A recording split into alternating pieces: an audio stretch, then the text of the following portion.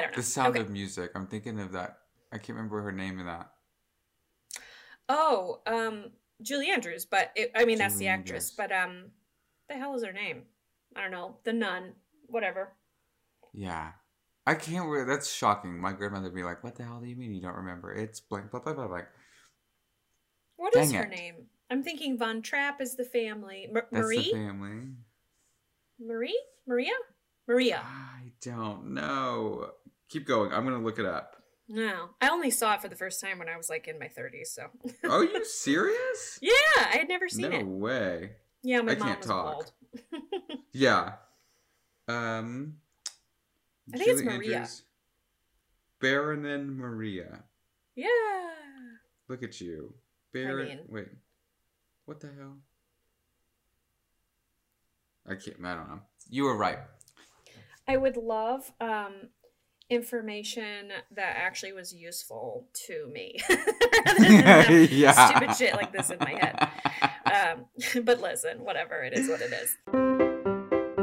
Ugh. Say that shit. Woof. Wait, what? Cheers. I'm fucking mature. Hello, everyone. We are back. Sorry for the brief hiatus we took, but what's important is we are here now. I'm Caitlin, and I'm here with my co-host, Kendall. Hey, girl. Hi, honey. As you may know, Kendall left his life in Fort Worth to go live in a schoolie and travel around the U.S. So before we jump into today's episode, would you maybe tell us what you've been up to and where you're headed, where you are now, maybe, what the plan is? Yeah, sure. So right now I'm actually in Scottsdale, Arizona, and it is fabulous. I'm here for a week, and then I'm back to the bus in Flagstaff, Arizona, which is also amazing. If you're ever in like the area, Flagstaff is the shit. And then I'm thinking about maybe settling down there just for a couple like 4 to 6 weeks to do some work, and then be back on the road. And the next destination is just north of the Utah border for the start of the Big Five. So you've got Zion and Bryce and I think Arches all right there in the same area. Is your outlook on life changing because of all the beautiful shit that you're seeing? Yeah. It's a lot easier to be patient with people. Yeah. Really? Yeah.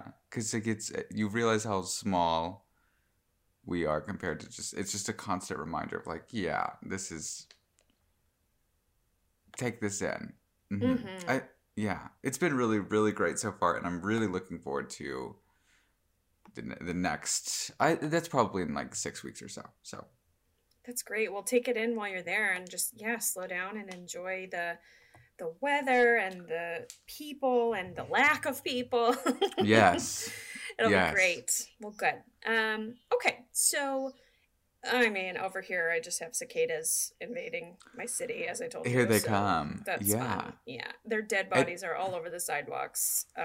So that's also zen. You have sunrises and sunsets. I have dead, giant bugs that came out of the ground like a horror movie.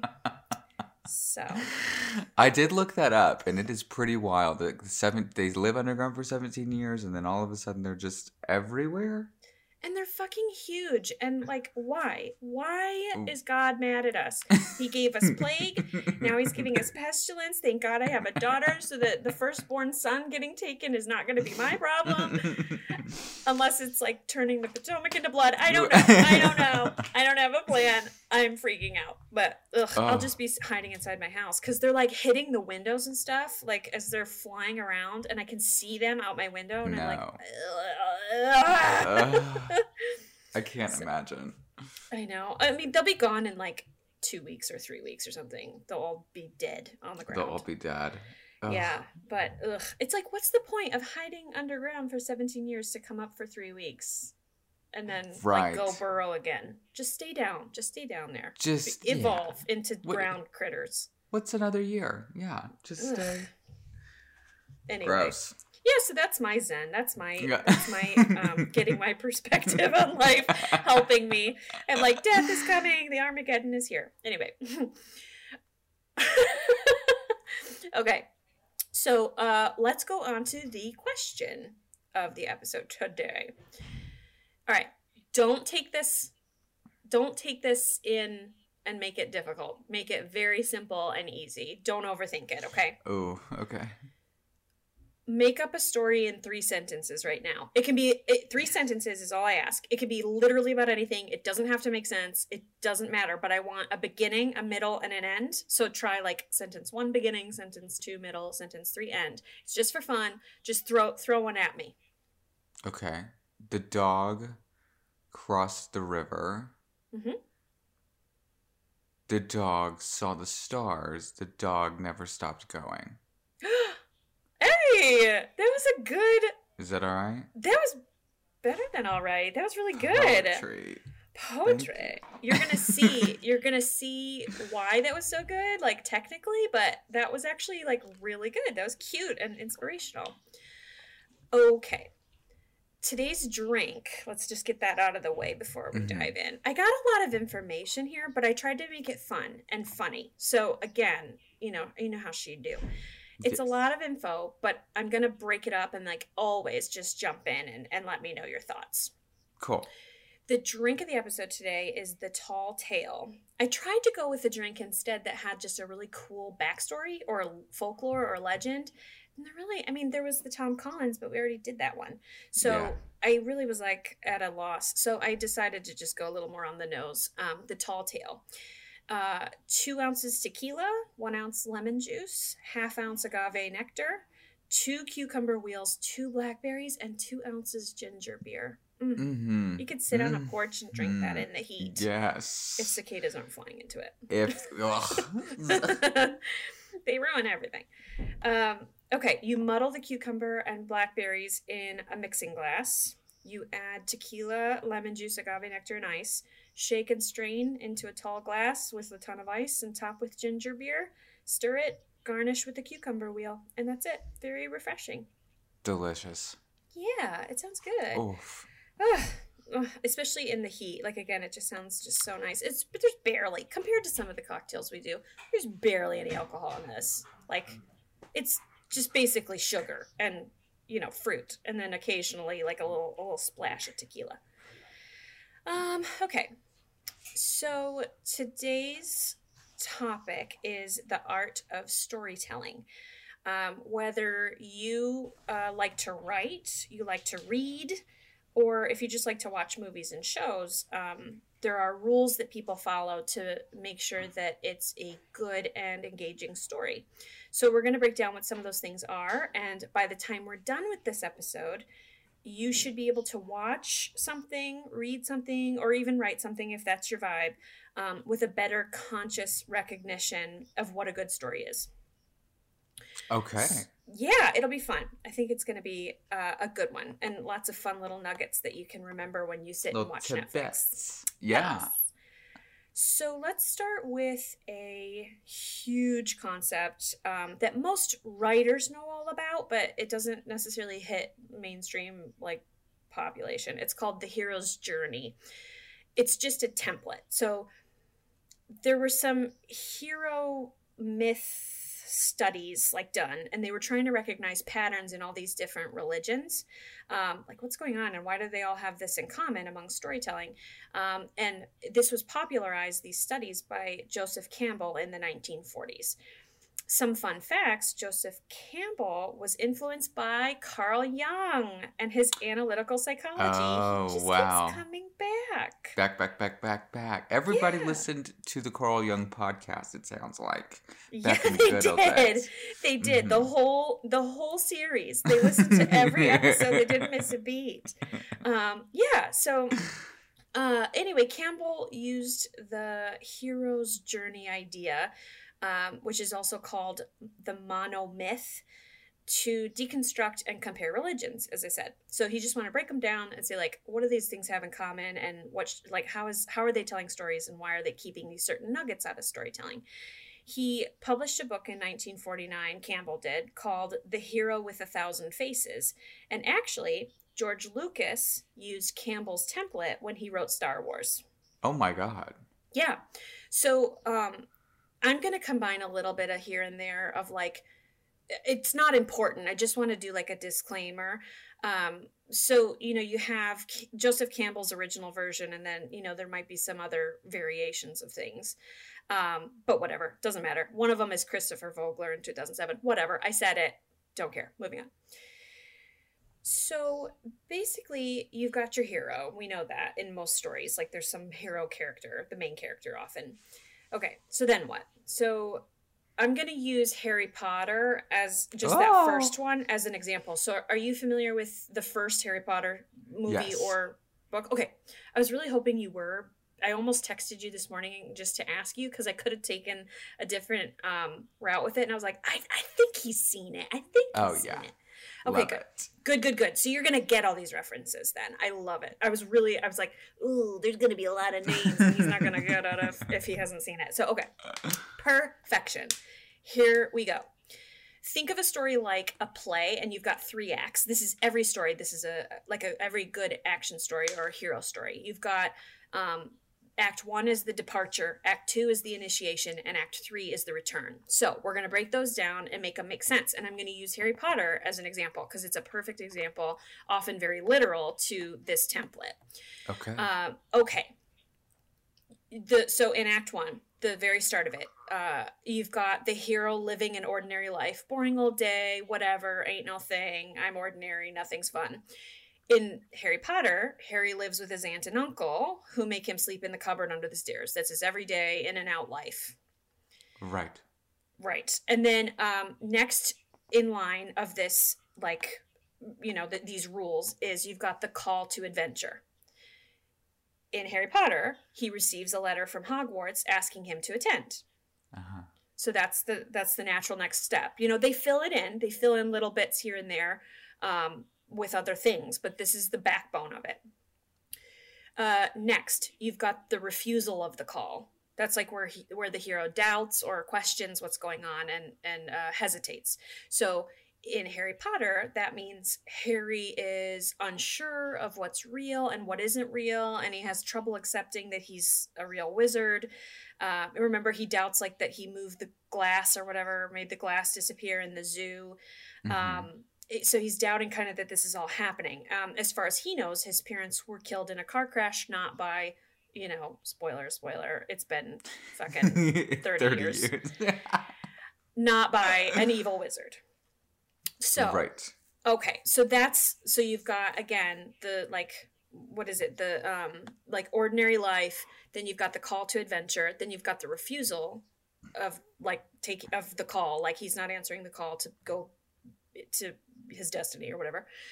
So then next in line is called supernatural aid. And this is usually where the mentor character comes in. Not always, but usually it is. That was Morpheus in The Matrix. That was Gandalf in The Lord of the Rings. That was Harry Potter. And in Harry Potter, it starts as Hagrid. Hagrid is the supernatural aid. He's the one that convinces Harry he's a wizard and takes him to Hogwarts. Yes. Okay. J.K. Rowling follows these templates later in the other books, but Hagrid moves into another archetype, another character kind of role when Dumbledore comes in. So the supernatural aid / mentor becomes Dumbledore, and Hagrid kind of moves to another role. But we'll talk about that later. So, got it. So now our hero is ready to set out. So the natural next step in the story is for the hero to cross the first threshold. So this is a literal threshold that Harry crosses. Do you know what it is? Yes, it is whenever he crashes into the brick wall and it goes to the train station. Exactly right. Nailed it. Harry crosses the literal barrier. It's platform 9 3/4 at King's Cross Station, leaving the normal world behind him and crossing into the magical one. So this is, and you could do the same template for Star Wars. You could do it for almost any story. But anyway, okay. Now we're moving on. This is the time, now that he's crossed that first threshold, that challenges and temptations start. So the hero usually goes into some sort of abyss, like where death and rebirth of some kind happens inevitably. So he's struggling, he's learning, he's growing, he fails or like doubts himself, whatever. All these trials and temptations are coming at him. This doesn't necessarily mean literal death in every story. It just means that they're changed. They're like, this rebirth means like they're changed forever from this experience. So in Harry's situation, he's got lots of trials, he's got lots of tribulations during his first year at Hogwarts, and then it all culminates when he meets and temporarily defeats Voldemort at the end of the first book. Again, 1997. You had your chance to read it if you haven't, or see the movie. Harry actually physically goes downstairs at Hogwarts, like down into the bottom, like somewhere in there, not unlike an abyss, and is confronted by the villain Voldemort. So again, following very much to a T these rules. So then finally, we've got the return of the hero, who is now better, wiser, more evolved than before his journey started. So Harry returns to his aunt and uncle's house for the summer, happy and safe in the knowledge that he has a new home at Hogwarts and he is a motherfucking sorcerer. Hell yes. So pour one out. Yeah. So does that all make sense? Like in terms of the like template of how stories are, like the hero story is told? Oh yeah.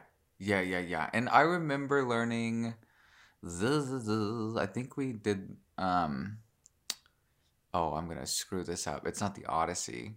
Mm-hmm. But we did some kind of study on this where we like read how it works and then read a book that was like just like that. And it was like pick them out. Yeah. Mm-hmm. And this is reminding me. This is. There's a lot of shit I forgot, but oh sure. Yeah. Okay, so that's a lot of story templates, like how you tell a story. And again, the villain kind of could be the sea, or it could be it doesn't have to be like an actual bad guy. So it comes in many forms, is all I'm saying. So now that we talked about all that little circle of how to tell a hero story, let's chat about some character archetypes. So the way that they build characters. There's also a template for this. Yeah, so these are the generally the same characters that come back over and over in most stories in some iteration. So I'm sure you'll recognize a lot of these. And then note, like, characters can often be more than one of these archetypes, as you'll see in a minute, because I'm going to give you examples. But the basic idea is, like, if it's one of these characters, these are his personality traits and, like, strengths and weaknesses kind of thing. Okay. And cool. I'll use Harry Potter as well as some other just basic famous characters as examples. Okay. Okie dokie. So we've got the lover. By the way, there's 12 of these, but okay. The lover. This is usually the romantic lead who is guided by the heart. Strengths include humanism, passion, conviction. Their weaknesses are usually naivete, and irrationality. So I would argue that this lover character doesn't always have to actually be a love interest. But some famous lovers are obviously Romeo, Juliet, Scarlett O'Hara in Gone with the Wind. Okay. In Harry Potter, I would say, this is just, I didn't find this in notes, like in articles or anything. I would argue that the lover character is actually Ron Weasley in the form of a loyal friend. Yeah. He's naive. He's true, like loyal, loving, leads with his heart kind of thing. Yeah. Yeah. I see that. Yeah. Okay. The next one is obviously the hero. We can guess what this one is. The protagonist who rises to meet a challenge and saves the day. Huzzah. Their strengths are courage, perseverance, and honor. Their weaknesses include overconfidence and hubris. So some famous heroes are like Achilles, Luke Skywalker, as I've established, and Harry Potter. Harry Potter. Harry Potter. Yes. Potter. All day. That was good. Thanks. Okay, so next is the magician. This is a powerful figure who has harnessed the ways of the universe to achieve their goals. Their strengths may include omniscience, omnipotence, and discipline, while their weaknesses center on corruptibility or arrogance. So these blend in with another one that we're going to talk about. But Gandalf is a magician. Morpheus is from again the Matrix is the magician. Dumbledore is the magician. And again, this is very naturally blends into a mentor character. But also, Sherlock Holmes is an example of a magician archetype. Again, if we read it again, like super smart, super disciplined, like all-knowing, but corruptible, arrogant. So still fits that theme. He's not a hero. He's more of the magician archetype. And then we just follow him around as the audience rather than following the hero around. Yeah. And again, he is our hero, so these all kind of blend into each other. It just depends on what kind of perspective and how you're telling the story. Okay. Yeah. Cool. Okay. Next, the outlaw. This is the rebel who will not abide by society's demands. The outlaw can be a bad guy, but isn't always a bad guy. The outlaw's strengths include independent thinking and skepticism, but their weaknesses include self-involvement and criminality. So, among famous outlaws, we've got Han Solo. Did you ever watch Star Wars? Yes, but I tried to do it like the right way, and then I kind of... it's all screwed up, but I have seen it, but I need to do it again. It's a whole franchise. I mean, it's so much. It's such an investment. But, okay. Yeah, so Han Solo is one of those guys. Tallahassee from Zombieland. Did you ever see Zombieland? I love him. Yeah. Yes, that's Woody Allen. No. Harrelson. Yeah. Harrelson. But exactly. I knew you'd know that one. I threw that one in there. It wasn't even in my notes, and I'm like, I know he knows who that is. Mm-hmm. And then for Harry Potter, you've got Sirius Black. Sirius Black is this guy. He doesn't follow the rules. He's on the run, whatever. He's a criminal, whatever. And again, these blend. So he's like Sirius becomes a mentor character too. But anyway, blah, blah. Yes. Okay. Next one is the Explorer. A character naturally driven to push boundaries and find what's next. Their strengths: curious, driven, motivated by self-improvement. They are weak in that they are restless, unreliable, or never satisfied. So, famous explorers would include Odysseus, yes. Huckleberry Finn, and I think maybe a teensy bit Hermione Granger. I was gonna say Hermione, yeah. Not totally, because she's definitely curious, driven, and motivated by self-improvement. And I'd say she's maybe restless, but unreliable I wouldn't give her. I wouldn't say that. Yeah. Never satisfied, I mean, maybe, but I'm thinking more like never satisfied in like learning. That doesn't seem like a negative to me. Right. I wonder if John, what is the... From Sherlock Holmes. No, I was thinking in Sherlock Holmes, Watson. Oh. Maybe. I don't think I've seen that. So Sherlock Holmes is number 2 guy. In any of the stories, like he's the guy who follows him around, he's the assistant guy? Maybe. I don't know. I didn't think about this out, so I was just thinking out loud. Anyway. Okay, next. The Sage. We're on number 6 of 12. A wise figure with knowledge for those who inquire. This is the closest one to like an actual mentor role, even though, again, I've said a million times, they blend. Strengths include wisdom, experience, and insight. In terms of weakness, the sage may be overly cautious and hesitant to actually join the action. So maybe Yoda, maybe? He could be a combination of the sage and the magician for sure. Anyway, a few other famous ones. Yeah, you see, it makes sense. Yeah. Athena from Greek mythology is one. Obi-Wan Kenobi from Star Wars. Yes. Hannibal Lecter is an evil sage. Okay. So Hannibal Lecter, Hannibal the cannibal from Silence of the Lambs. Silence of the Lambs. Mm-hmm. It's Anthony Hopkins in It is. the cell. Yep. And he's giving her... I can't remember now. How does it You go? got it. You've got it. He's helping Clarice, like a detective or something, find a serial killer, Buffalo Bill. Yeah. And see, he's brilliant, but he doesn't actually join the action. He stays back. So he gives her information. And in this case, he's an evil sage. He's not a good guy sage. From so the cell. he's got his own reasons and things. But yeah. Did you see that thing where he said, I can't remember what it was. It may be some award show or something, but he actually met the real guy or a serial killer that he studied or something like that. And he said that he didn't blink. And so he did that in the movie. There's not one single shot. You just made all my goosebumps raise up on my arm. They're all attacking. Isn't that nasty? Oh my God, that's so weird. You should watch He never blinks in the movie.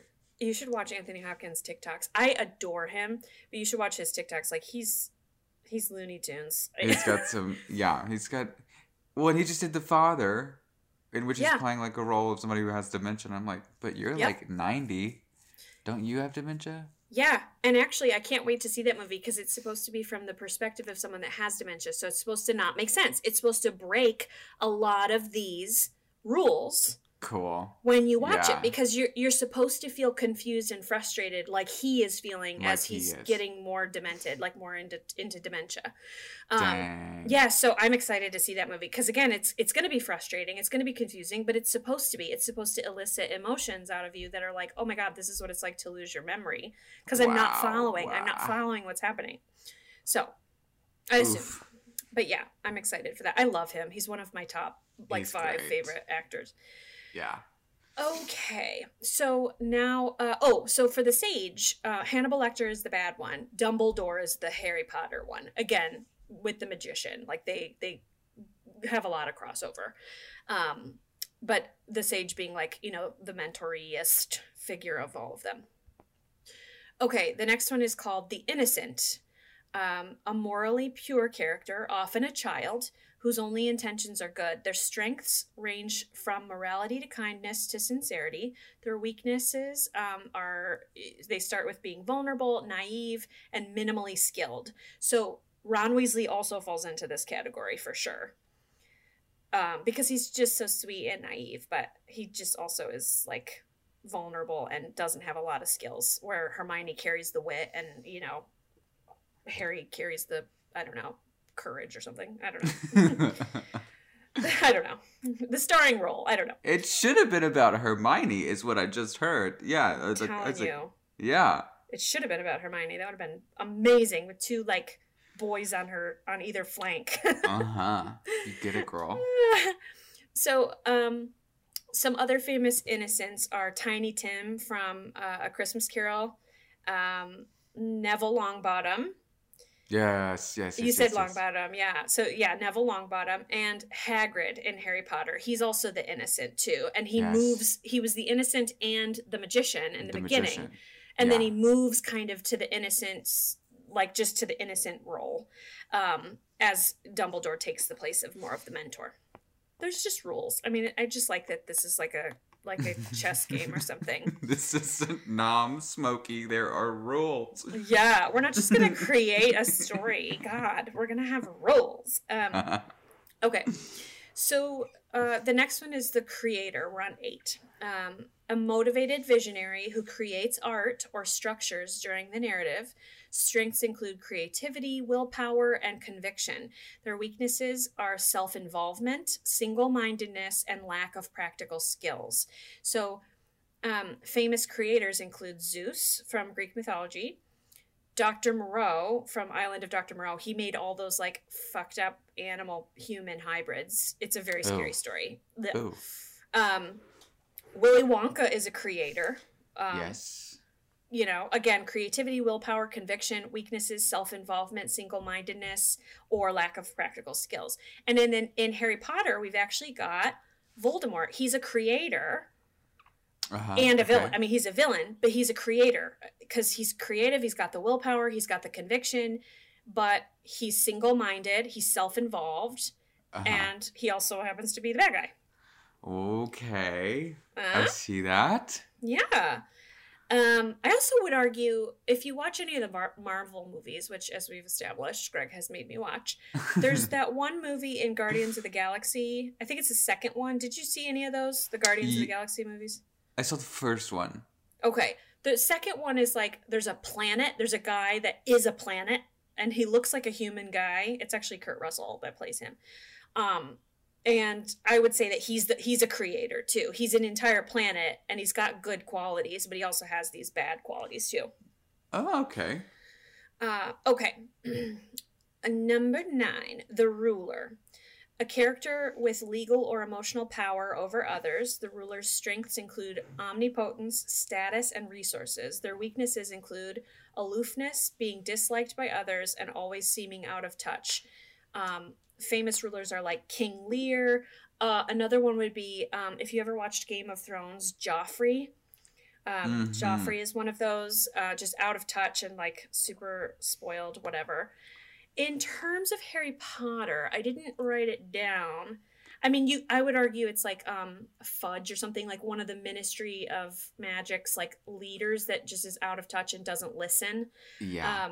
Remember, there was some Ministry of Magic people that were really high up and they were not taking anybody seriously. Yeah. I would say it would be somebody like that.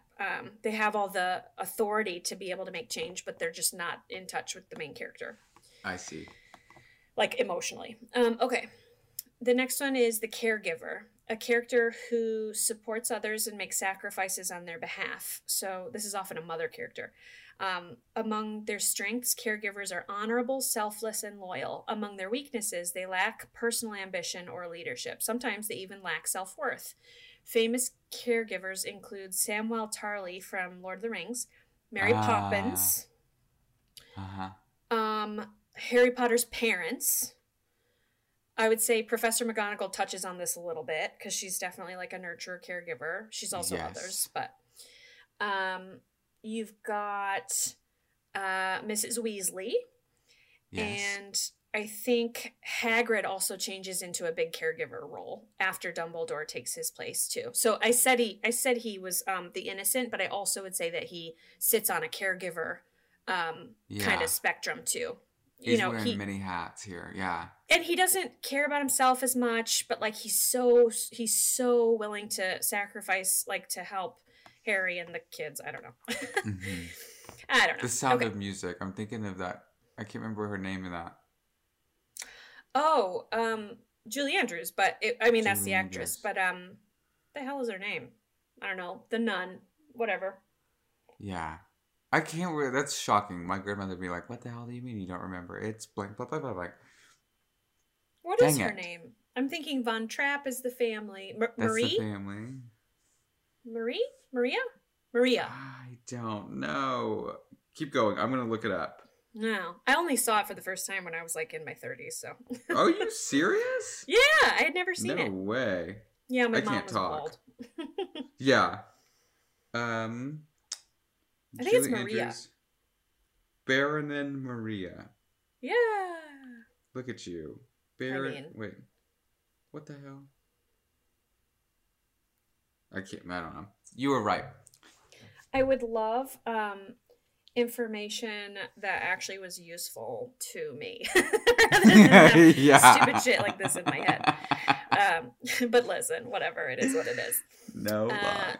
Okay, so the next one, we're on 11. And I'm sorry, I know this is so much information. I'm sorry. No. Okay.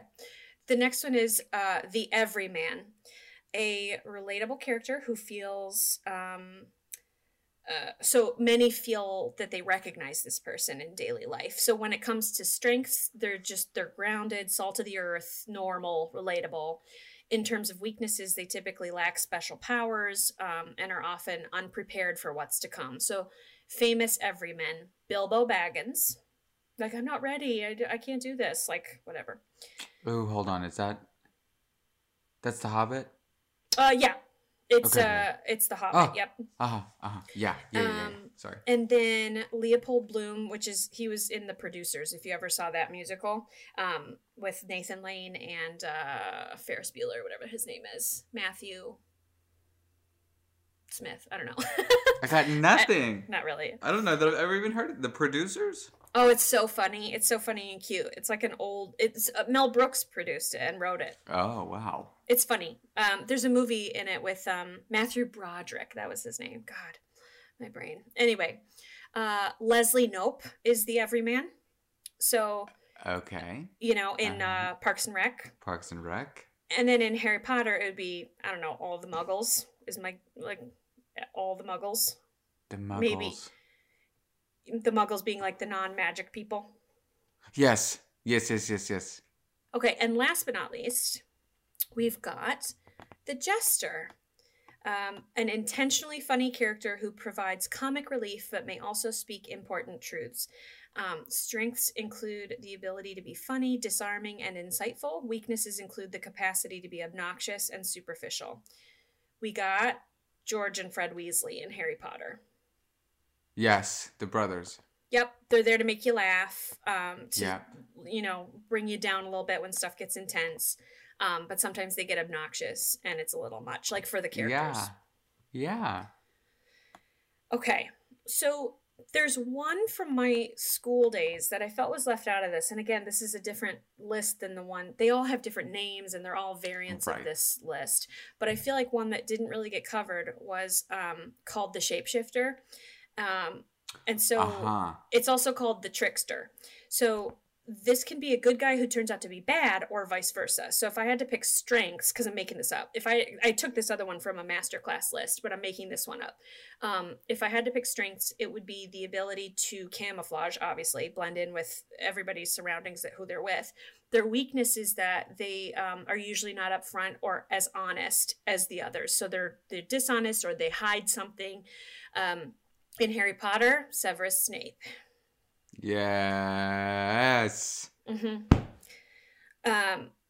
And it's always a good character because it could also be like in a lot of stories with the devil. It's like the devil comes in. So let's just even take Adam and Eve. He's a trickster. So he comes in as a snake. Trust me. Here's an apple. Oh, no, I shouldn't. No, you should. It's good. Like, trust me. I'm a snake. I don't know. I paraphrased. That's how it went down. Trust me. I'm a snake today. I feel like that was Genesis 22:22 or something. Anyway, so he would be a trickster, and from good to bad guy because his real motivations were hidden. I think the same thing with Severus Snape, only it's the different way. You think he's bad, his intentions are hidden, but we come to find out later that his intentions were actually that he did care for, Harry's mother or whatever. Yeah. And he was trying to look out for even Dumbledore and stuff too. Yeah, that was a good twist that I was like, because you fight so long, you're like, surely he's not that bad. Surely this is all a misunderstanding. Yeah. Like, no, he is. And then Good point. And then it really pays off when you're like, I knew it. Like, I was right. He wasn't so bad. Yeah. Yeah. And that's probably because even though we're talking all this out, it's like talking out the mechanics of how to walk, even though it's like, oh my God, this is so much information. You naturally tend to know this and you tend to recognize it. And you just prove that because you're like, oh, I wanted him to be good. And it's because your instincts were telling you already about these things that are already in place that you ingrained in you subconsciously already know. You know all these characters. You've seen them thousands of times. So I'm sure your instinct was already pulling on that thread of going like, I know he's going to be the trickster. I know he's going to be the trickster. Yeah. Even though you can't put words to it or classify it in like a written way, you still know it in your instincts. Yeah, no, I agree with that completely because it's the formula for all stories. How often you've seen these, maybe that the characters is different, but the type being the same. Yeah. Yep. And then you just put them into a different situation. How do these characters behave in this situation? Is one story versus this similar. Yeah, he goes to something else. I mean, that's how J.K. Rowling wrote 7 books because she kept following this template and she just changed the situation. Yep.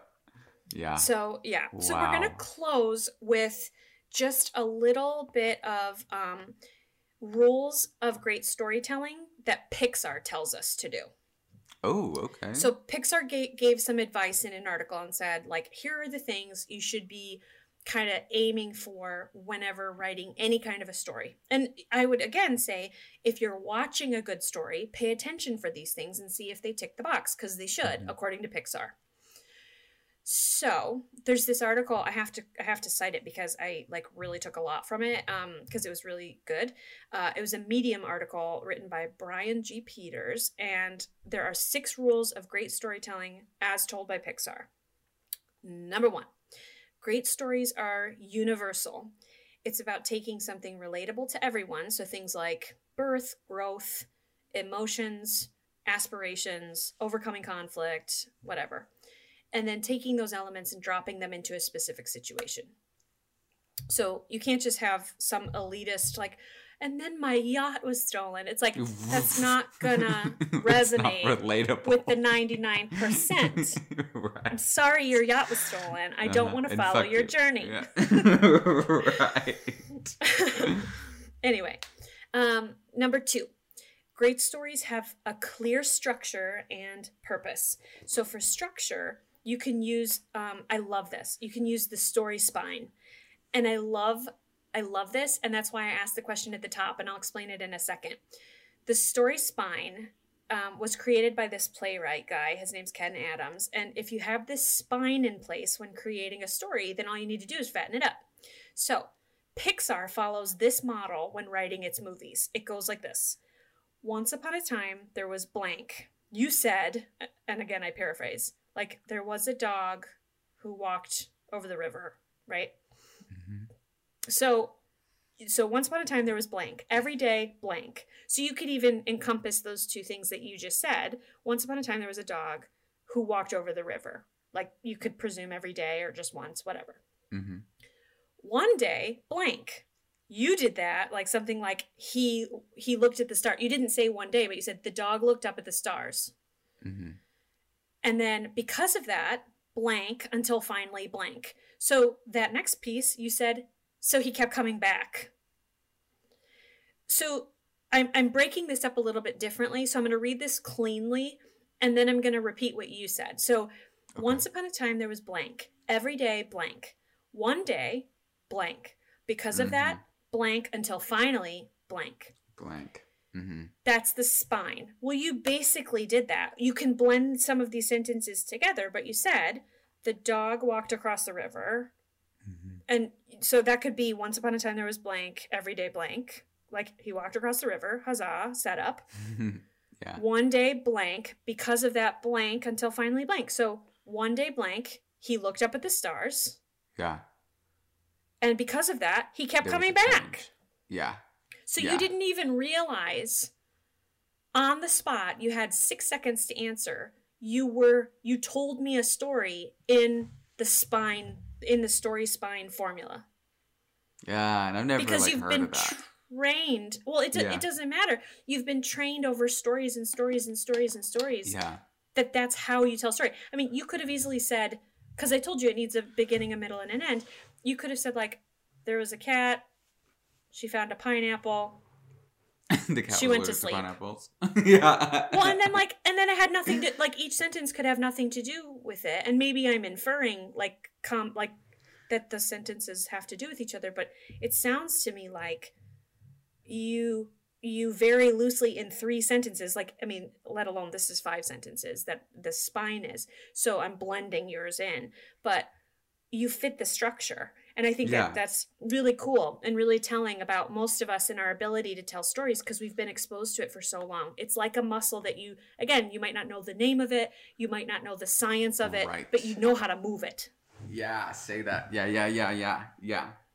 So, It's, yes, You have the model even though you don't know it. exactly. You don't consciously know it, but Yeah. you are absolutely doing it. I mean, fucking cicadas. They don't know what they're doing. They're just the devil's children, and they're just- climbing out of hell And they do it. to come and fly and then die. They don't know that they're coming out after 17 years. They haven't been keeping a calendar. They're just doing what they know to do. It's the same thing with us. We don't know necessarily how to articulate it. That's why people have studied it over the years. But that's also why so many different religions, Kendall, have so many common themes, because we've all been trained to tell a story a certain way. This is how stories work. This is how stories work, and this is how they resonate, and this is how people remember stories. If it has these components, they stick, and they go through time, and they become folklore, or they become religion, like religious texts or whatever. And that's how it goes. So it's very cool, and like it's something that everybody has the equipment to do, even if they don't know it. Yeah, very cool. I mean, even when you tell a story to a friend about what happened today, you tell it in a certain way that you've been trained to tell it, you know? Yep. It goes through the model, regardless. Exactly.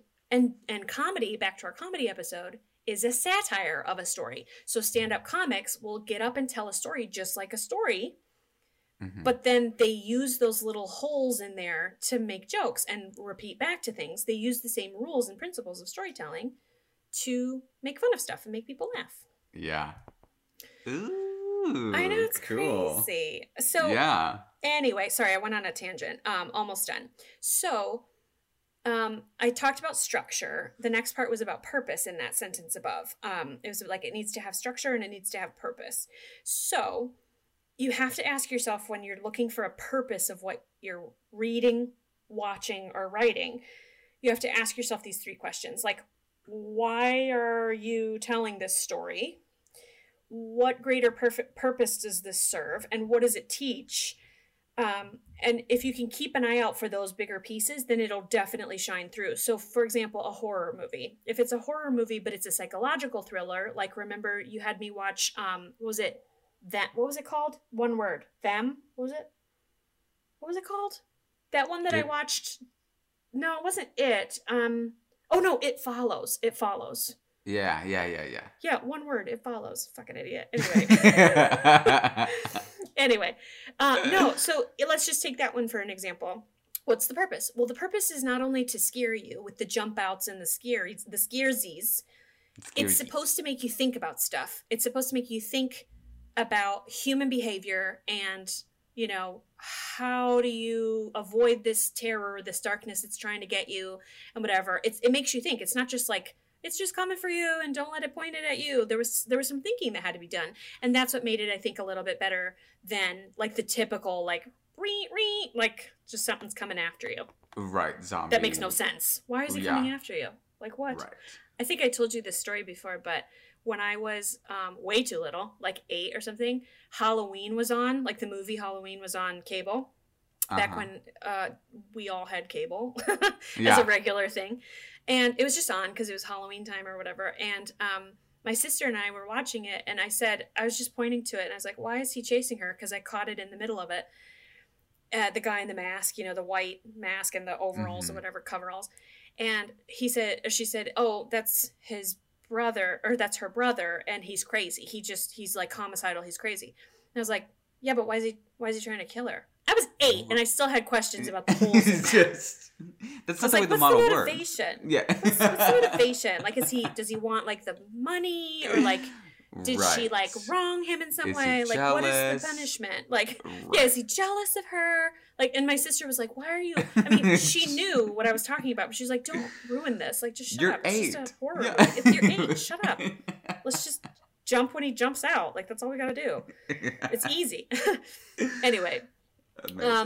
Okay, so that's that bit. And then number 3, great stories have a character to root for, typically an underdog. So Pixar explains that we as the audience admire a character for trying more for their success. Rephrase. We admire a character more for trying than we do for their success. In other words, it's more about the character's journey than the destination. So becoming king is the end of the movie, but like the journey to get there is the whole thing. Like Lion King. He becomes king, hooray, it's all fine. But that journey of self-discovery and obstacles and stuff along the way is what we're interested in. The whole point. He's an underdog because the whole kingdom is against him now, because you know what I mean? Yeah. Okay. I'm I like, do. okay. here's another example of that. Everyone loves a good rags to riches story. So Forbes often will publish an article about the entrepreneur who dropped everything, failed a bunch of times, but still somehow manages to make a multi-million-dollar idea, working out of his garage, whatever. I mean, that's a very Mark Cuban even, like I failed so many times, I lost count, whatever. I mean, those are the types of stories, including articles about people, biographies and things. That's the story format that we like to hear. Yeah. Sure. Okay. Great stories appeal to our deepest emotions. So psychologists agree that there are 6 basic emotions: anger, disgust, fear, happiness, sadness, and surprise. And actually in Pixar, they made a movie about that because it was In and Out. Yeah. Or Inside Out. You should always question yourself, Pixar says, in order to understand your own emotional reactions to stories so that you can learn to tell more authentic stories to others that reach and move people where it counts. So pay attention to when you get sparked. So for instance, when you told me that Hannibal Lecter thing, like the hairs stood up on my arm. Like that's something that Pixar's saying, like, pay attention when people tell you stories that really get a rise out of you, either if it's good or bad, anger, disgust, happiness, surprise, and then use that stuff, use that ammunition when you tell stories, because it will definitely make people pay attention. Yeah, you gotta hit one of those 6 chords. Yeah, exactly. And then great stories are surprising and unexpected. Duh. So usually Pixar says this is when perceptions of reality are challenged or changed. So creators like Pixar and Walt Disney use animated movies as vehicles to address real life phenomenons, issues, stereotypes, and norms. So for example, the movie Brave, which is that big-haired, redhead Scottish girl, that movie helps us reflect on big, human-centered topics that we might not otherwise take time out of our day to think about. So while it's technically a princess story, they kind of turn it on its head because it covers unusual princessy things like women bucking up against gender expectations, growing up and maturing, and the emphasis on that, and therefore reprioritizing what you value.